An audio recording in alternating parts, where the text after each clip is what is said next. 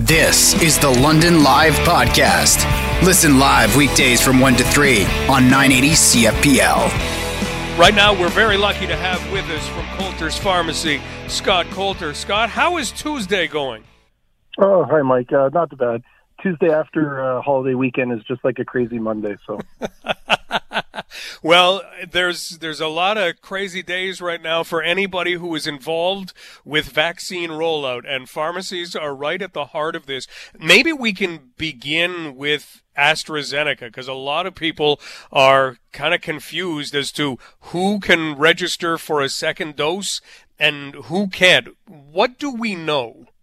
Okay, so here's what we know about AstraZeneca as of this moment, Mike, and it's a moving target, but essentially your point of your initial vaccination with AstraZeneca is your point of contact. So in our case, pharmacy, of course, was a primary point of AstraZeneca distribution.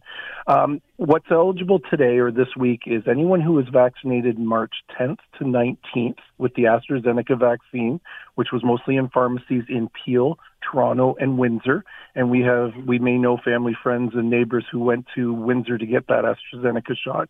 If they got that first shot between those dates in March, they are now eligible this week to get their second shot early. Now, the rollout in Canada or in Ontario is a 16-week wait between the two doses. The manufacturer's recommendation on AstraZeneca is 10 to 12 weeks. And for those that got it on March 10th to 19th, we're just approaching the 10-week mark right now. So certainly they're eligible to get a vaccination earlier than expected, back at their point of initial vaccination, but realize that there's moving parts to this today and this week, and that's been dealt with over the weekend, is there's vaccine in the province that expires next week at the end of May. It's unfortunately may or may not be in pharmacies that initially were giving those doses. So we've got a concerted and concentrated effort to get those vaccines that are about to expire back from the pharmacies where they are and into the pharmacies where the people are eligible to get those shots. So don't be surprised if it takes a few days this week to get that mechanism running and for the pharmacies to reach out and patients to be able to book those second shots. But the goal is to use up that expiring vaccine before the end of May. And we anticipate, and it's only an anticipation, that the government will continue with this process of 10 to 12 weeks. So my patients who I vaccinated with AstraZeneca mid-April through the end of April should be hearing from me in a few weeks for when we're going to be able to give them their second doses early. Okay, now you say hearing from you. Do we listen for kind of a public announcement, or is that something that people should wait to hear from the pharmacy where they got their first dose? Do we know that yet? Well, certainly the government's going to tell us first, and we're paying close attention to what the Ministry of Health is releasing on a daily basis. We'll get that notification, of course, right away. I personally can only speak to my pharmacy, and we will be rescheduling all of those second dose appointments that we made, which were going to be mid to end of August, I guess. I vaccinated about 550 people over about a 2-week period. So they're all kind of scheduled for that second dose the last 2 weeks of August. I'm looking forward to being able to contact them using technology with our booking and our wait list service and be able to boost all those appointments up as soon as the government does two things: gives me the okay to do it and sends me the product, because I don't have any left. So there isn't any to give second doses right now. Scott Coulter joining us from Coulter's Pharmacy. Okay, Scott, let's go to the newest age group that has become eligible for a vaccine, 12 to 17. Can they go to a pharmacy for a vaccine? Yes, they can. As of last week, end of last week, they are eligible to get their shot. Now, they must go to a pharmacy that has Pfizer vaccine available. Some pharmacies are getting Pfizer. My pharmacy is getting Moderna. It's very specific about who's eligible for those vaccines. So if a pharmacy has Pfizer vaccine, they can immunize first doses for anyone who has turned 12, so they have to have had their birthday. They're 12 years and up, all the way up, wide open. To come to my pharmacy, they're going to have had their 18th birthday or older, and no more restrictions about healthcare workers, essential workers, anything. It's just, 18 and up. Let's get those first doses in people's arms as soon as possible. Fantastic. Well, Scott, we really appreciate the information on this. Just got a note from James. James says, I used to drive for Coulter's, loved it, love Scott, great boss. Well, that's a nice, that just lightens my day. Thanks, Mike. Well, you need it. A crazy Tuesday because we didn't have Monday to take away any of the nutty stuff. Scott, thanks so much for all of the time, and keep up the great work. My pleasure. Thanks, Mike. That's Scott Coulter from Coulter's Pharmacy. So there you have it. If you are looking to get your second dose of AstraZeneca, they're still looking at that 10 to 12-week window.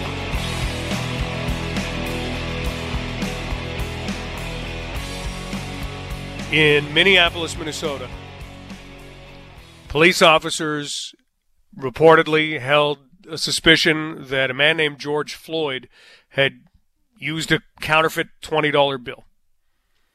And during the course of the arrest of George Floyd, he died. Later in court, it would be found that he was murdered. And what happened there really caused for an opportunity for our world to sit back and pay attention.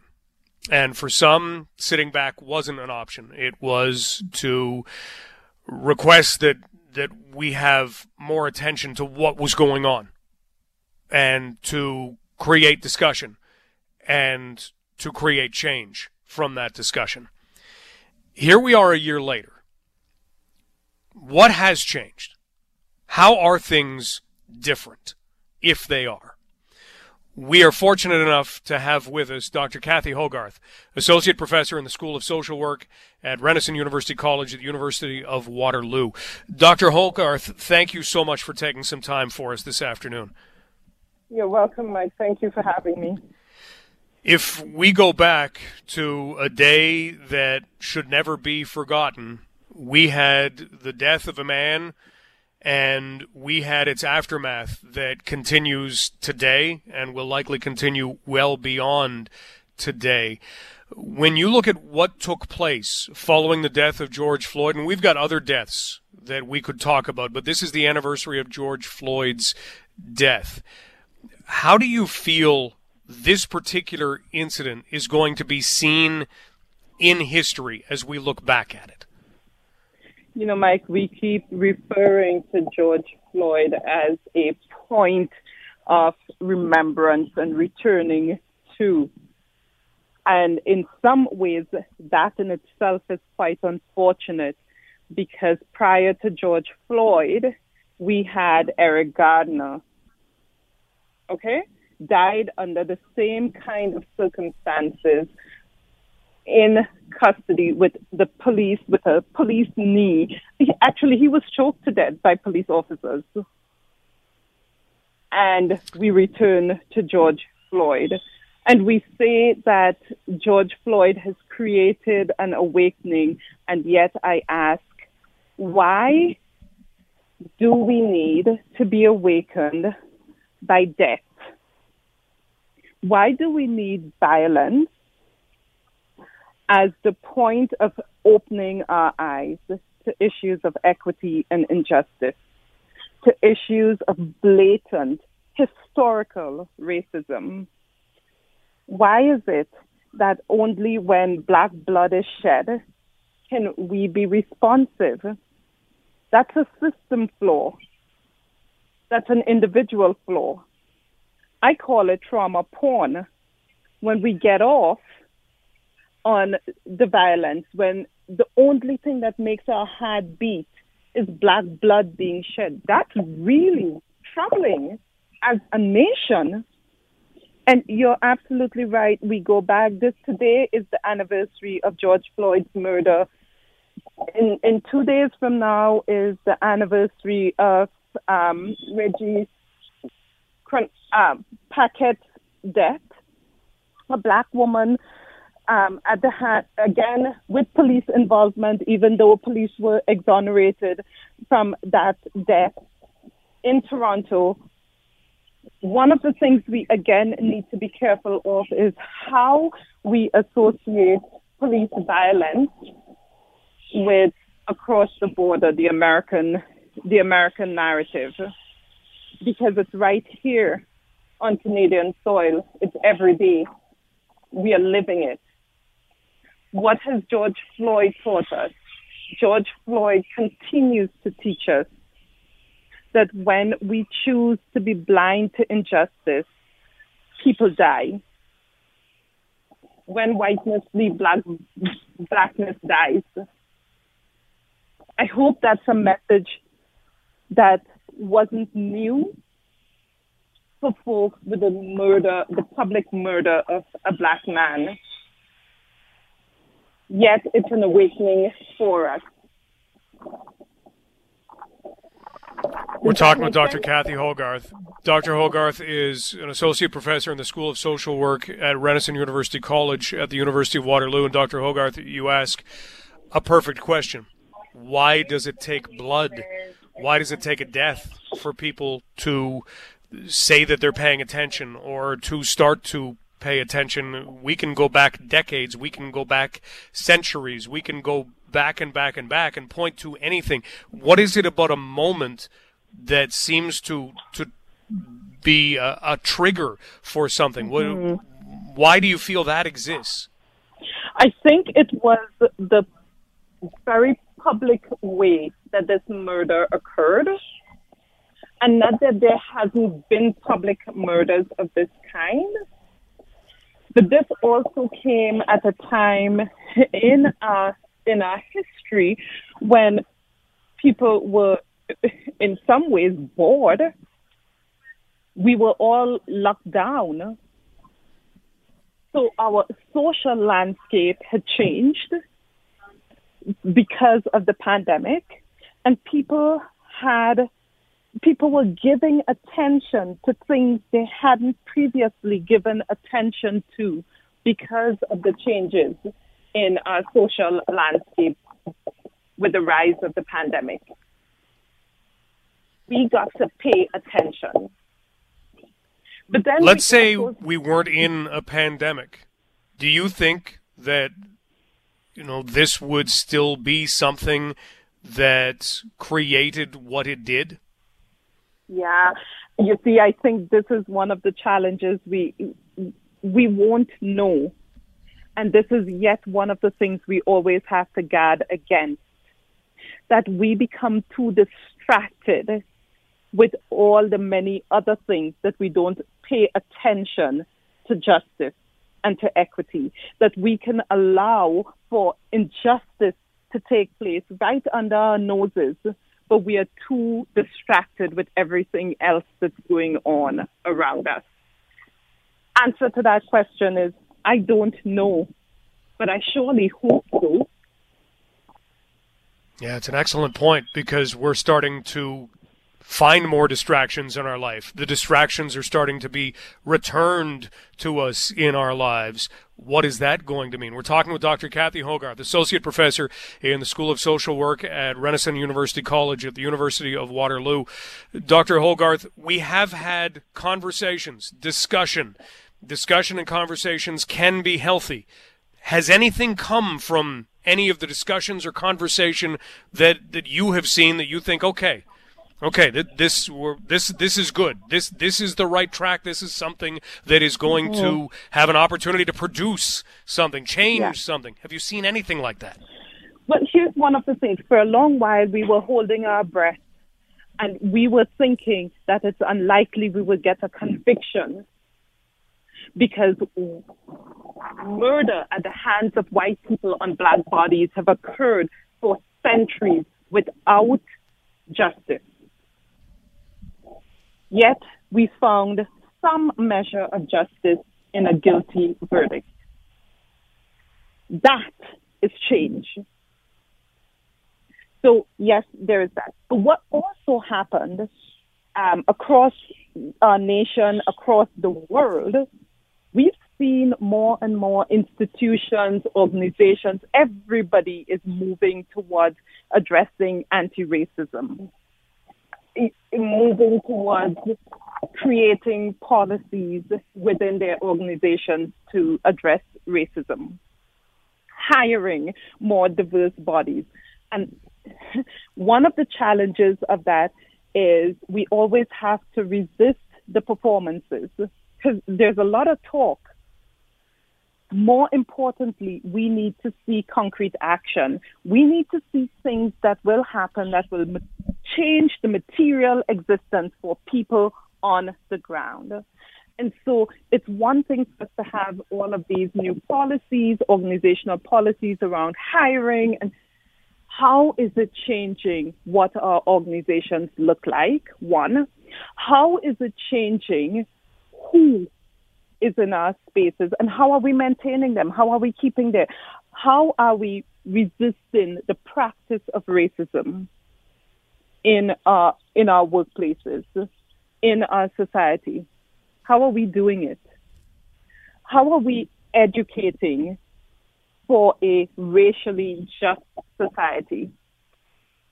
So a lot of changes need to take place. We have seen some of them happening. Right now, it remains rhetorical because a lot of those things have remained performative. They haven't materialized into anything substantial. But there is hope because now we have a conversation. You and I are having a conversation. That's hopeful. I've had more conversations about race and racism, about anti-racism in the last year than I've ever had in my 20 years of doing anti-racism work. So there is hope, there is more talk. We need to move from just talk to translate it into something that's meaningful so that another Black body doesn't have to die, so that no more Black blood needs to be shed. That's where we need to move to.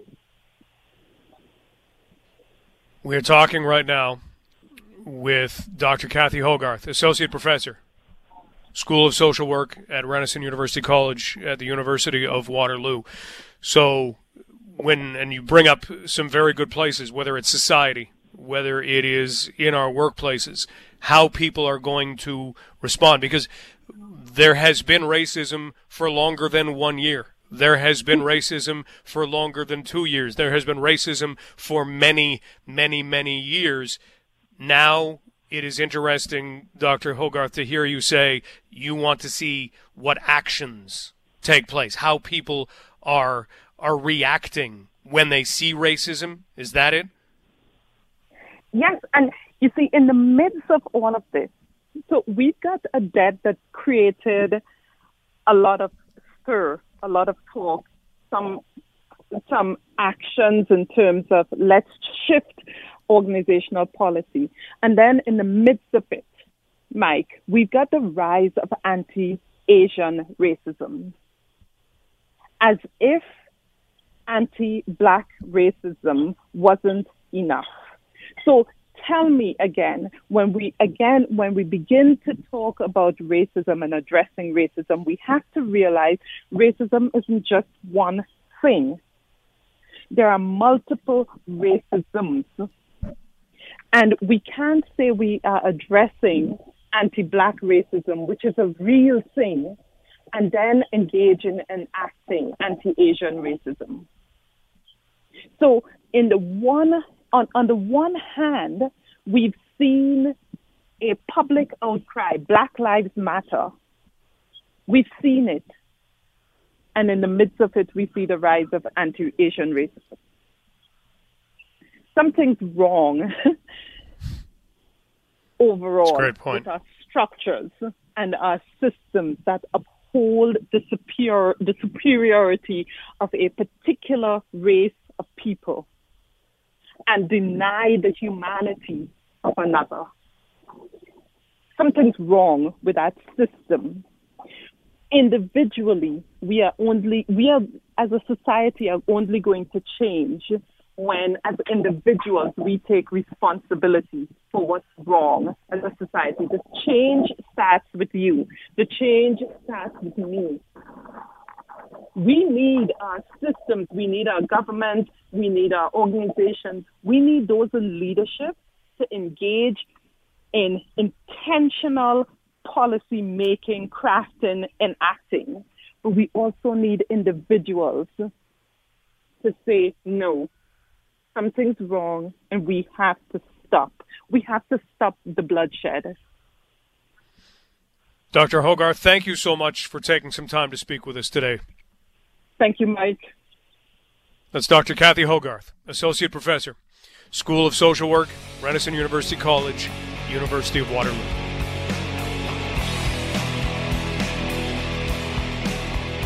All right, Joe Thornton. So, you can go on and you can find those in support of Joe Thornton, those who are not in support of keeping him in the lineup. Here's what I want to say about Joe Thornton and the Toronto Maple Leafs.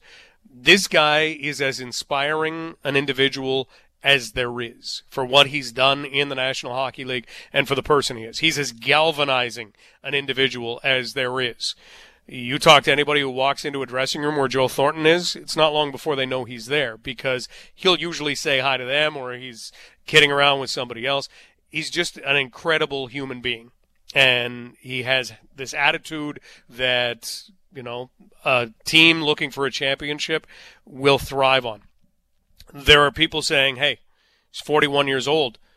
When does he come out of the lineup? Or he was -2 in game 1. When does he come out of the lineup? You're going to hear that.